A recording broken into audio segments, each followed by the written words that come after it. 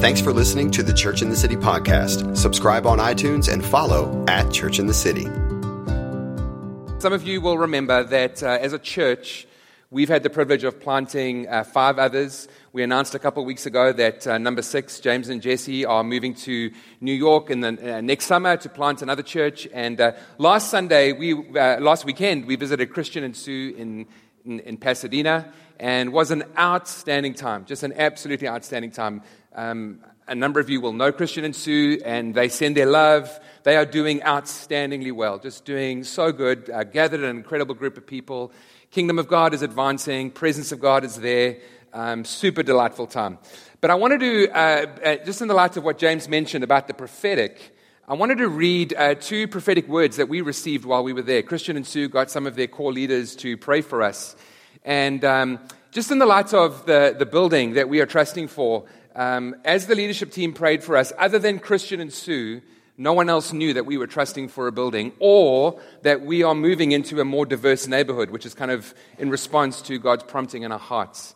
And so I want to read you just 2 prophetic words that were spoken over Debs and I. Now, the words were spoken over Debs and I, but they represent what we believe to be God's heart for Church in the City. So this is just an incredible encouragement for us as we stand in faith for our building, but also a reminder of the value and power and importance of the prophetic. So one word was from a girl called Cami, and she was kind of hesitant to share this word because she wasn't sure whether this was a little bit out there, but this is what she says. She says, God said that He trusts their hearts as a son and daughter. Whatever they wanted, He was good for it, and He would write the check. God is their signatory. He showed me that they wanted a building to do the work of the Lord.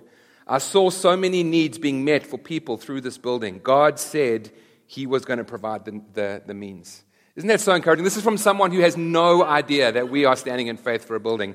And then this word on the Saturday that we received, this girl called Krista was praying for Debs. And in the light of us trusting for impact into a more diverse neighborhood, Krista says this. She goes, the picture that I got was of Debs and Jesus spreading out a big blanket in an open park. You couldn't see the borders of the park. Felt like this was their territory, and it was really peaceful. Once the blanket was spread out, dishes of food were placed onto it. And the food was a total mix-match of flavors and ethnic origins. Nothing seemed to really go together. I heard the Lord say, Debs, I want you to feast on diversity. Experience it, taste it, enjoy it. I also felt that God was really expanding their hearts to love those who were very different to them. Isn't that a beautiful picture? I just love that word. Debs or Church in the City, I want you to feast on diversity. So I share those 2 things to say this is what we're going to be praying into on Wednesday when we gather for our monthly church prayer meeting. But I trust that encourages you. This building has not been our idea. This building has been something God has put on our hearts. And we are super excited to see what God would do through it. So with that in mind, let's turn to Matthew chapter 6. If you've got a Bible or an iPad or a smartphone, turn to Matthew chapter 6, please. We're going to be looking at verse 25 through to the end of the chapter. Super, super excited about this morning. I'm a little nervous in the sense that I feel like God has ministered to me so much. You know when you get God speaks to you and then you go share the word with someone else and they're like, oh, that's really cool. You know, I'm a little nervous that that's going to be the response today. So I feel like God has really challenged me and really spoken to me this morning. And I've been praying this weekend and this morning that God would really minister to each of us through this particular text. Debs calls me or says to me, or she labels me as a fixer. Now, when she says that, she's not meaning in the political sense or in the organized crime sense, you know, the person who's paid under the table to fix other people's problems and sort things out. You'll be glad to know that's not what Debs means. And she certainly does not mean when she says that I'm a fixer, that I'm someone who's able to handle DIY, do-it-yourself chores around the house. I am awful at that. If you've been to our house at any time over the last 18 months, you will know that in our guest bathroom, there's this really ugly kind of lump of spackle that I kind of threw onto the wall in an attempt to hide the tiniest hole that was left by an unwanted screw. And it's really one of those situations where the kind of intended result is far worse than the initial problem. I mean, it really is awful. And unfortunately, there's one of those in Caden's room, and there's two of those in the girls' room. Truth be told, there probably isn't a room in the house that hasn't been scarred in some way by my kind of DIY attempts. And people tell me, Steve, just YouTube it, just go to YouTube and they'll tell you what to do. The problem is when I watch YouTube, the things that they say about the DIY projects that I'm looking for, it's true and it's helpful and it's right and it's practical, but I have no clue what they're saying. Absolutely no clue. My ability I have no ability to transfer the news or the information that I'm hearing and actually put it into practice. I'm convinced you have a DIY gene or you don't, and I don't. I absolutely don't. So what Debs means when she says I'm a fixer, she's actually saying I'm not a good listener, because what happens is when she tells me, or when she pulls me aside and she says, Steve, I need to tell you this thing I'm struggling with, or I'm working through this particular issue, I'm feeling overwhelmed in this particular way, my go-to response, my go-to posture is to think to myself, how can I fix this? And what I end up doing is telling her things which sound awfully similar to what people tell me that I should do when I'm trying to figure out how to seal my windows for winter. They say YouTube it. I'm not giving her what she needs. And very quickly she can start to shut down. I think every single person here in the room either has or is or one day will be anxious or worry. And I think if I could hazard a guess, and this is not me being prophetic, but most of us in the room are probably in the is category. You are worrying or anxious about something. And the teaching that Jesus provides in Matthew chapter 6 can sound a lot like someone telling me to YouTube it, or what I try to tell Debs when I say, well, just do this to fix your particular problem. Are you anxious? Jesus says, don't worry. Now, don't shut down. I'm asking you, don't shut down. The tendency is, Lord, thanks, Lord. Don't worry. That doesn't mean anything. What do I do with that? But I would suggest that Jesus' teaching in Matthew chapter 6, because of how many people struggle or deal with anxiety, is probably some of his most important, if not most necessary, teaching in the Sermon on the Mount. So Matthew chapter 6, the section we're going to look at, starts in verse 25. And Jesus starts off and he says, therefore, I tell you, do not worry about your life. About 3 or 4 weeks ago, James preached, and he reminded us, every single one of us, that we are biblical scholars. So because all of you here are biblical scholars, you will know that when you come across the word therefore in the Bible, you've got to stop and ask yourself the question, what is it there for? You have to ask yourself, what is the context? What is the greater context of this passage that I'm about to read? And we need to do that before we can get into the rest of this particular passage. The context of Matthew chapter 6, verse 25 is the sermon series that we are currently in. 2 weeks to go after today, the sermon series entitled Kingdom Come. The way of Jesus through the Sermon on the Mount. And as we've been saying week after week, the Sermon on the Mount is Jesus describing what it looks like when the kingdom of God invades a person's life. The Sermon on the Mount it describes a life that has been transformed because a heart has been transformed by meeting Jesus. It's the grace of God that is outworked in and through our lives. And can I suggest that worry doesn't reflect the reality of serving the King of Kings and the Lord of Lords. And worry and grace don't go together. But the context of do not worry about your life is not just the Sermon on the Mount, it's particularly Matthew chapter 6. And in Matthew chapter 6, Jesus is warning us of the dangers of self-righteousness when we do kingdom, or as I said a couple of weeks ago, when we do Jesus-y type things, when we busy ourselves doing the work of the Lord. He says, beware of self-righteousness. Verse 1 of Matthew 6 says this, be careful not to practice your righteousness, not to practice your good works or your kingdom works in front of others to be seen by them, because if you do, you will have no reward from your Father in heaven. I mean, that's a remarkable teaching. Jesus is saying to us, don't be distracted by looking to one another for your reward. Don't be distracted by looking to one another for affirmation, because if you do that, you are distracted from the true reward, from the greater reward, which is the knowledge that our Father sees us and knows us and hears us and notices what we do. And we ended off those two sermons by asking two very important questions. Firstly, does my generosity reflect God's grace? Does my generosity reflect God's grace? And secondly, does my prayer life reflect an intimate friendship with God? As I've been discovering and saying for so long, the great result or the great reward of prayer is not answered prayer, although that's cool and great. The great reward of prayer is intimacy with Jesus. And could I suggest that worry and anxiety don't reflect an intimate relationship with Jesus? It doesn't reflect the certainty that God sees me and hears me and knows me. But the ultimate context of Matthew chapter 6, verse 25, therefore do not worry about your life, is what James preached last week from verse 19 through to verse 24. And last week, James explained to us that there are two treasures. It's possible for us to store up treasures on earth or to store up treasures in heaven. There are two visions. We can have a here and now earthly vision or a still to come kingdom vision. We can serve two masters, money or God. But we have to make a choice. It's not a buffet. We don't get to choose a little bit here and a little bit there.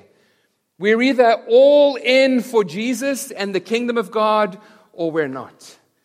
It exemplifies, I think, what is Church in the City's greatest value. All of us, all of me for Jesus. As he so wonderfully said last week, it speaks about a kingdom obsession, that we are to live heavenly risky lives, or to live in a heavenly risky manner with our earthly lives. And that to me says that we can't be all in for Jesus, but yet worry about tomorrow. So with that as the context, let's jump in. And we're not going to read the whole text, but we're going to work our way through the passage. So you need to follow along. The text will be behind me. Look in your Bible, on your phones. We're going to take it verse by verse and see what God would say to us. So starting in verse 25, he says, therefore, I tell you, do not worry about your life, what you will eat or drink, or about your body, what you will wear. Is not life more important than food, and the body more than clothes? So let me start off by asking you a couple of questions. Has anyone here, by worrying, been able to add an extra hour to your life? Has anyone here, by worrying, been able to upgrade your wardrobe or reduce your grocery bill? Has anyone here, by worrying, been able to add value to the things that you value most? And obviously the answer is no to all of that. The point is, the kind of thing I'm driving home is has anyone here in any way benefited from worry or anxiety? And obviously the answer is no, which is not surprising, therefore, that Jesus 3 times would say to us, do not worry. Verse 25, verse 31, verse 34. Do not worry, he says. Do not worry, he says. Do not worry at the back, he says. I'm not meaning at the back physically, but Jesus is trying to get our attention. Don't worry, don't worry, don't worry. I'm personally, this is my conviction, I think Scripture supports it, but I'm convinced more than anything, God wants us to trust Him. That's my conviction. And so if I can say it this way, if it is true that God wants us more than anything to trust Him, I would suggest God wants us more than anything not to worry or to be anxious. And so it's not surprising that He says, don't worry. And it sounds great. Don't worry sounds great. Well, yes, it does, but let's be honest. Let's be realistic. It sounds unrealistic. Don't worry. What do we do with that? I was reminded of a great SNL skit from about 25 or 30 years ago. It shows my age. If you want to go home, don't do it now, but if you want to go home, you can YouTube it. and it stars Bob Newhart, and it's called Stop It. And it is absolutely outstanding. So quickly, the skit is Bob Newhart plays the psychiatrist, and this woman walks into his office, and he says to her, I charge $5 for the first 5 minutes, and I'm free thereafter. And she's a little taken aback, and she asks why, and he says, well, listen, I'm absolutely convinced that the advice that I'm going to give you it's the advice you need to hear. And so he says, well, listen, explain to me your problem. And they go back and forth, but essentially she says, the problem that I have is that I'm afraid I'm going to be buried alive in a box. And they go back and forth for about 2.5 minutes, and then eventually says, all right, I want you to be ready. This is the advice that I'm going to give you. She gets out a pen and paper. No, you don't need that. 2 words. And she's all ready. And he goes, stop it. That's his advice. Stop it. I mean, it's true. But I mean, it's so true that it's like, that's not really helpful. And so she kind of pushes back with him, and he goes, all right, I'm going to give you 10 words. Stop it, or I'll bury you alive in a box. That's the skit. Absolutely outstanding. You need to Google it. But I think if we're honest, this idea of don't worry sounds a little like that. It's the advice that we are desperate to give to others, isn't it? We're desperate to give. I mean, if someone comes and complains, don't worry. Don't worry. But it's the advice we never want to hear from other people because it doesn't make much sense. So we're going to kind of figure out what Jesus is saying. How do we not worry? And I think the first thing is to understand that worry or anxiety is the fruit. This is very important. Worry or anxiety is the fruit of reaching into tomorrow and dragging the things that we cannot control into the here and now. Reaching into tomorrow and dragging the things that we cannot control into the here and now. I've put it like this. We make tomorrow's issues today's worries.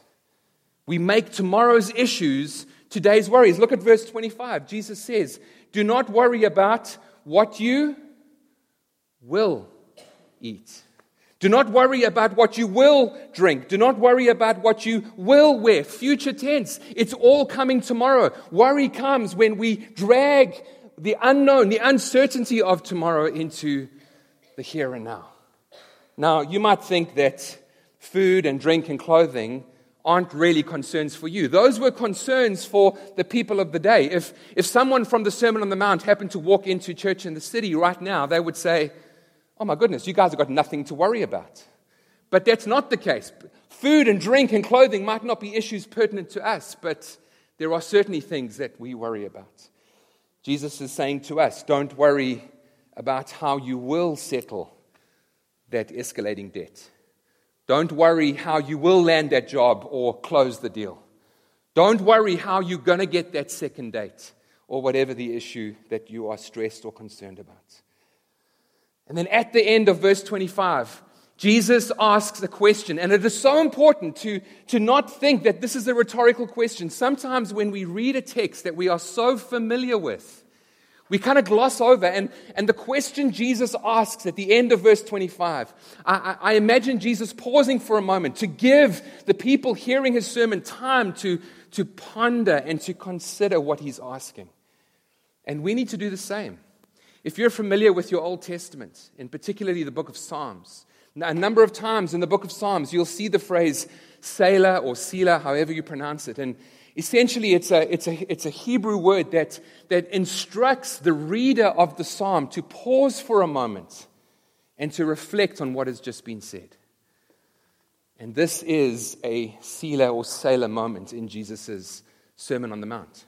I imagine Jesus doing something like this. Therefore, he says, I tell you, do not worry about your life, what you will eat or drink, or about your body, what you will wear. Do not worry about your finances. Do not worry about your career. Do not worry about your health, or whatever the worry issue is for you. And then the question comes, is not life more than food and body more than clothes? Isn't your life worth more than what you're worrying about? Isn't there more to life than the things that consume you?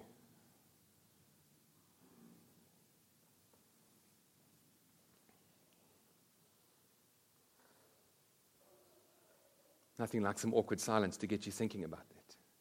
But then Jesus begins to answer the question. In verse 26, he says, look at the birds of the air. Now again, I'm going to ask you to do something to help really drive this point home.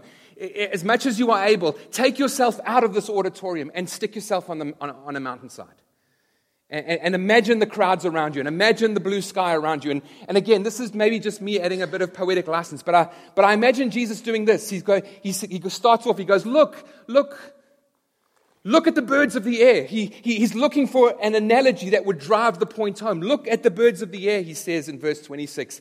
They do not sow or reap or store away in barns, and yet your heavenly Father feeds them. Sow or reap or store away in barns like whom? Like you and like me. You see, we can anticipate tomorrow. We can sow and reap and store away. We can prepare. We can do these things. It's a blessing from God. There's nothing wrong with sowing and reaping. There's nothing wrong with anticipating and responding. There's nothing wrong with hard work and responsibility. When Jesus says, don't worry, look at the birds, see the flowers, we can think he's inviting us to kind of some sort of Zen-like contemplative response, where we're kind of just considering and thinking about things. No, there's nothing wrong with hard work and responsibility. That comes with God's blessing. Look at verse 27, because this is the real issue. Can any one of you, by worrying, add a single hour to your life? The issue is not hard work and responsibility. The issue is worry. The issue is when we try to reach into tomorrow and drag what we cannot control into the here and now, when we make tomorrow's issues today's worries. Verse 28. And why do you worry about your clothes? Why do you worry about paying off or how you're going to pay off your college loans, or whatever the issue is? And again, I see Jesus kind of looking around, and he goes, see how the flowers of the fields grow.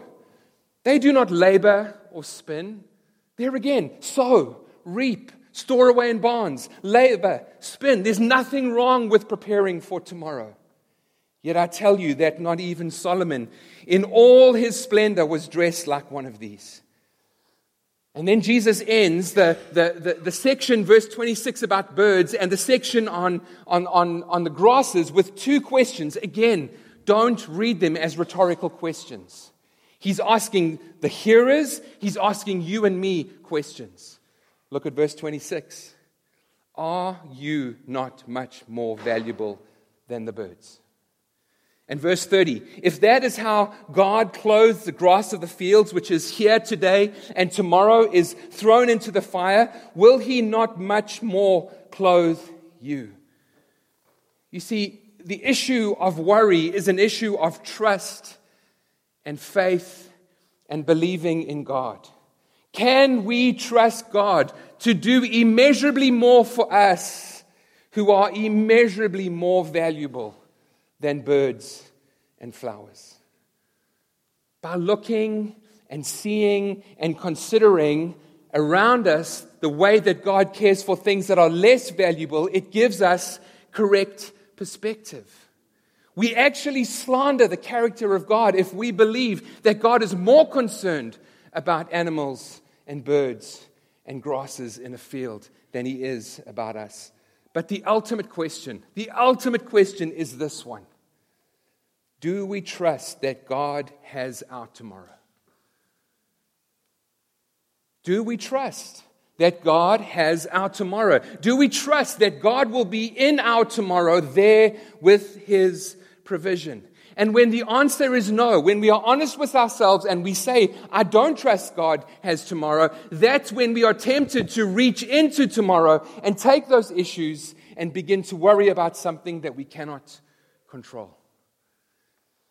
It reminds me so much of what we've learned so far in Matthew chapter 6. We don't have time to look at this, but if you just cast your eyes back to some of the things we learned about giving to the needy and about prayer and fasting, we see constantly this idea that God notices and God sees and God hears, and most importantly, God knows.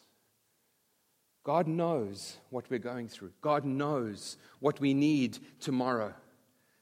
Again, if you know your Old Testament, it reminds me so beautifully, so powerfully of the account of Abraham and Isaac in Genesis 32, as they walk up the mountain. God has instructed Abraham to sacrifice his only son. And this scene to me is so tender and intimate and poignant. When the father and son, Abraham and Isaac, are walking up this mountain. And Isaac turns to his dad and he goes, "Dad, where's the lamb?" And Abraham says, "Son, God himself will provide."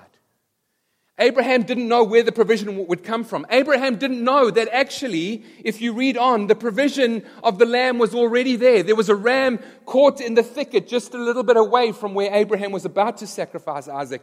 But Abraham's eyes hadn't yet been opened to the provision of God that was waiting for him in the moment.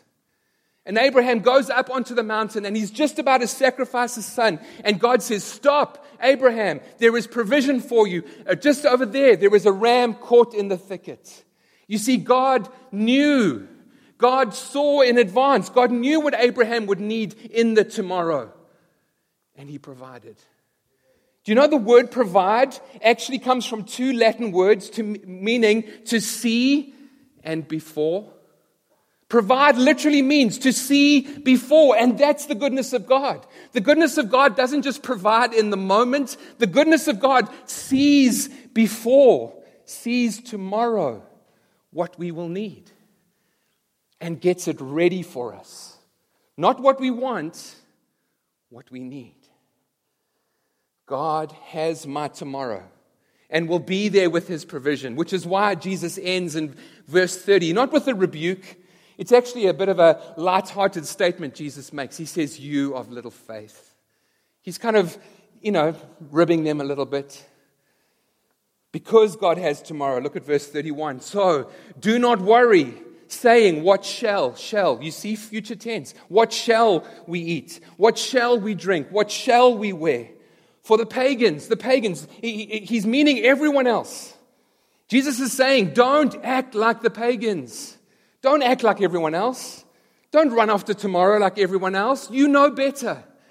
For the pagans run after all these things. And your heavenly Father knows, there's that word again, knows that you need them. I'm convinced, maybe this is just me, but I'm convinced that 90% of the challenge is just wanting to know that God knows. 90% of the wrestle, 90% of the cause of worry is we just want to know that God knows.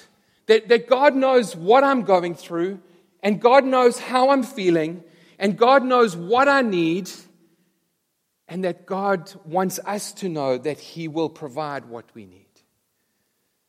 Just imagine for a moment you're in bed, or you've woken up early and it's quiet in the house, and you're spending time just thinking, and if you're anything like me, you start to worry about tomorrow, and it's literally, have you had those moments where you literally start to feel worry beginning to fill itself up in you? Have you had those moments? And in the midst of you feeling that worry beginning to rise as you think about tomorrow or next week or next month, and your head is starting to spin, just put yourself in there and imagine if you heard the audible voice of God say this: I know. I've got this. I'm convinced that would settle more than half of the challenge that we face. And this is what we're after. And this, can I say, is what Jesus is telling us. He's telling us our Heavenly Father knows exactly what we need. And so He says, instead of running after tomorrow, instead of, like the pagans, running after what's there tomorrow, He says, do something different. Seek, verse 33, seek first His kingdom. Now what's interesting is in the original Greek, the phrase run after and seek first are actually the exact same phrase.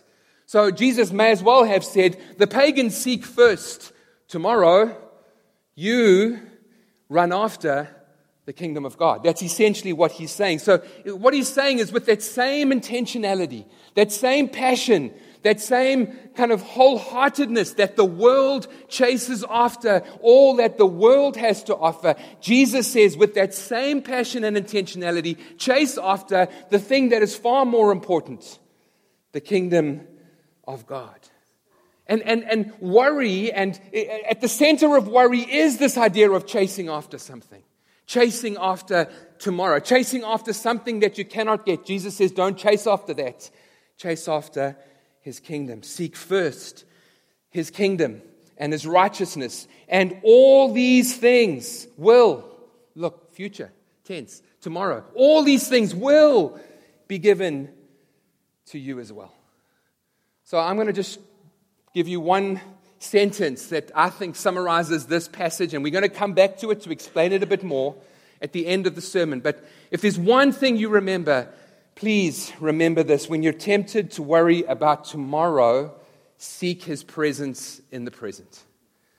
When you're tempted to worry about tomorrow, when you're tempted to reach into tomorrow and grab hold of things that you have no control over, stop what you're doing and say, God, how are you at work in the present? Open my eyes to where you are working right here and right now, and let me focus on that, and I'm going to trust you for tomorrow.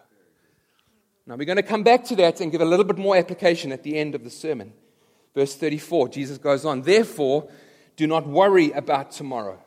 It seems like what I think Jesus is doing is He's relabeling all of our issues under the word tomorrow. Think about your top two or top one, or not top one, you can't have a top one, sorry. Think about your top two or the one issue that you are worried about right now. So just, don't worry about it, but just acknowledge it, think about it. Don't reach into tomorrow, just acknowledge that this is the issue that I'm worried about. Stop it, exactly. Or I'll bury you alive. No, let me not go there. Have that in your minds, and this is what Jesus says. Therefore, do not worry about. It's not so much the financial issue. It's not so much the relational crisis. Do not worry about tomorrow. Why? Because worry comes when we reach into tomorrow and try to control it in the here and now. And I love how He ends. Jesus is such a realist. Every day has enough trouble of its own. Don't worry about tomorrow. I'm going to be there. This is what He's saying. Don't worry about tomorrow. I'm going to be there. My provision is here today. My grace, remember what Jesus says to Paul? My grace today is sufficient for you. My power today will be made perfect today in your weakness. And the same will be true when we get to tomorrow. It's an issue of trust. What if we really believe that God knows what we need today and will be there with us with that same knowledge and provision tomorrow? You see, if we don't really believe that, then essentially where we're putting our hope in is not in our Heavenly Father, but we're putting our hope in worry. And I go back to the original question I asked, what good has worry done for any of us? And the answer is absolutely nothing. In John chapter 14, Jesus begins this incredible few chapters. We're not going to turn there, but He begins to gather His disciples to prepare them for His death. And if you read John, starting in John chapter 14, there's this incredibly intimate section of John's gospel where He begins to prepare His disciples for what it's going to look like when he dies. And in John chapter 14, verse 1, it'll be on the screen behind me, He says this to His disciples, do not let your hearts be troubled. In other words, He's saying to His disciples, do not worry. And then He gets to the very heart of what worry is. He says, you believe in God, believe or trust or have faith in me. You see, again, worry, the issue of worry is an issue of trust. It's an issue of believing God. And then He teaches on the Holy Spirit, and He gets to the kind of towards the end of John chapter 14, and in verse 27 He says this, peace I leave with you, my peace I give you. I do not give you as the world gives. The peace that the world wants to give us is a circumstantial peace. The peace that the world wants to give us is, when your bank account has got money in it, and when the relationship issue has been resolved, and when the health crisis has been averted, then you are able to not worry. But Jesus says, my peace I give to you. Do not let your hearts be troubled. Don't worry. Do not be afraid. But then Jesus was crucified. And the disciples worried. And they became anxious. And they became afraid. And they were scattered. And they ran away. And 3 days later, Jesus rose from the dead. And when Jesus rose from the dead and they realized that he had, suddenly the reality of not worrying about tomorrow made perfect sense. If the person who is able to predict his death and resurrection tells you not to worry about tomorrow, you don't worry about tomorrow. That's the reality of what Jesus is saying, which is why Paul, 30 years later, is able to write in Philippians 4, the Lord is near. Do not be anxious. Do not worry about anything. But in every situation, by prayer, present your requests to God, and the peace of God, not the circumstantial peace, the peace of God, because God hears, because God sees, because God knows me, the peace of God, which transcends all understanding, which doesn't make any sense, will guard your hearts and minds in Christ Jesus. Will you choose to put your hope in your Heavenly Father, or will you choose to put your hope in worry? Let's end real quick. 2 minutes, 3 minutes, 5 minutes, I don't know. Let's see. Don't worry about how long I'm going to be. Stop worrying. Don't reach in beyond 11:30. Don't go there. Let after 11:30 take care of itself. How about that? 3 things, real practical. You can jot these down if you want on your phone. Real practical. Number 1, this is something that I do over and over again. Number 1, get ahead of worry by declaring your trust in God. Honestly, if there's one prayer I pray over and over again, almost to the point where I'm convinced God is tired of hearing it, is I say this: Lord, I trust you. Lord, I trust you. Lord, I trust you. Lord, I trust you about 4216 West Belmont. Lord, I trust you about the relational issue. Lord, I trust you about our finances. Lord, I trust you about the family's health issue, whatever that might be or whatever. Lord, I trust you about the thing that I'm struggling with at times, whatever it is. We need to get ahead of worry by declaring our trust in the Lord. Get ahead of worry by declaring our trust in the Lord. And God reminded me of this week when twice in my times with the Lord in the morning, this verse came up twice in 1 week. Those who trust in the Lord will never be put to shame. Oh, that just brought such peace. Those who trust in the Lord will never be put to shame. Get ahead of worry by declaring your trust in God. Secondly, I've mentioned this a little earlier, but start to relabel your worry as tomorrow. Start to relabel your worry as tomorrow. Why? Because it reminds you what worry is. We need to remind ourselves what worry is. That idea of reaching into reaching into tomorrow and grabbing and bringing it tomorrow's issues becoming today's worries. But it also reminds us of where Jesus will be. Jesus is in the here and now, but Jesus will be there tomorrow. Remember that word provision? Remember that word provision? Sees before. God sees before what you will need. Relabel your worry as tomorrow. And then lastly, I promise to come back to this. When you're tempted to worry about tomorrow, seek His presence in the present. When you're tempted to worry about tomorrow, seek His presence in the present. When you begin to worry, the point I'm trying to make is let it trigger a kingdom response. Let it trigger a kingdom response. This is what I'm trying to do more and more of. When I begin to worry about finances, I'm driving in the car, and I'm beginning to be overwhelmed by some financial issue. What I'm trying to do is to let it trigger a kingdom response. I'm trying to realize that the kingdom is far bigger than my issues. So one of the things I'm doing is I've tried to think about who I can pray for, who I know who's going through a financial crisis. When I begin to worry about whatever the issue is, when you begin to worry about the issue that you're facing, let it trigger a kingdom response and begin to pray for someone else that you know who's going through that particular issue.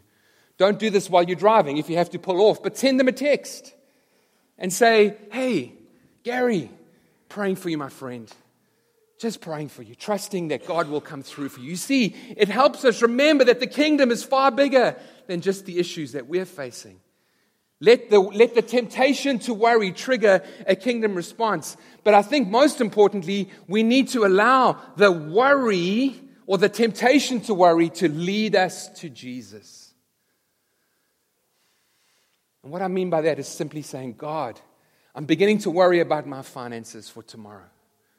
Would you show me right now where you are at work today? Show me right now where you are at work today and help me get behind what you are doing today. I'm going to trust you for tomorrow. I'm going to worry about tomorrow. I'm going to figure out tomorrow where I know your grace will be. But right now, Lord, show me where you are at work. There isn't a situation we'll ever face where more of Jesus isn't the outcome we need. There isn't a situation we'll ever face where more of Jesus isn't the outcome we need. And so let worry trigger a kingdom response. Get ahead of worry by declaring your trust in God. Relabel your worry as tomorrow. And when you're tempted to worry about tomorrow, seek His presence in the presence. Can I get the worship team up? We're going to end this morning by just going back into a little bit of worship. That refrain, this is how I fight my battles. I love that song. The presence of God, the ever-present presence of God is how we fight our battles. It's how we overcome the temptation to worry. As the worship team come up, I want to just share this thing with you and what I'm trusting that God would do supernaturally, not in my strength or not in our strength or not because the musicians are going to play, but by the supernatural work of God. I found out this week that the word worry, I believe, is a Middle English word. It has its origins in I'm not a linguist, so forgive me if I'm saying this incorrectly, but kind of centuries old English. The word worry in centuries old English means this: to strangle. To strangle.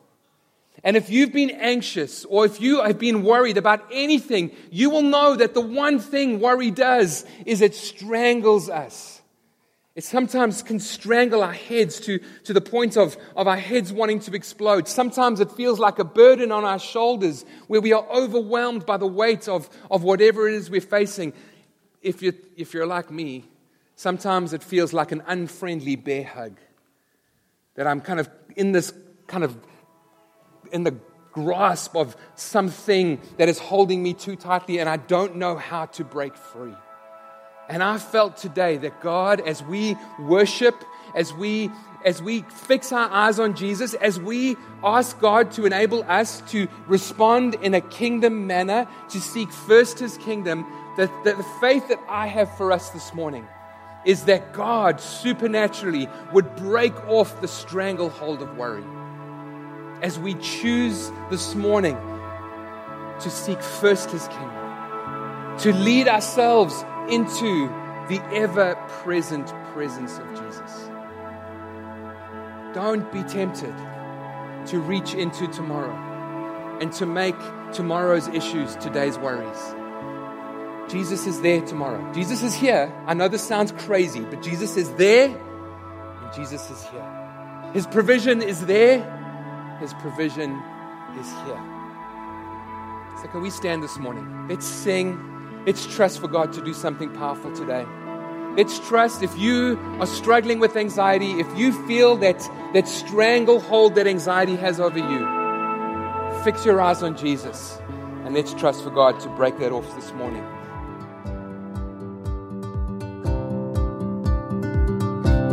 Thanks again for listening. Subscribe on iTunes and visit us at churchinthecity.us. Church in the City, all of Jesus for everyone.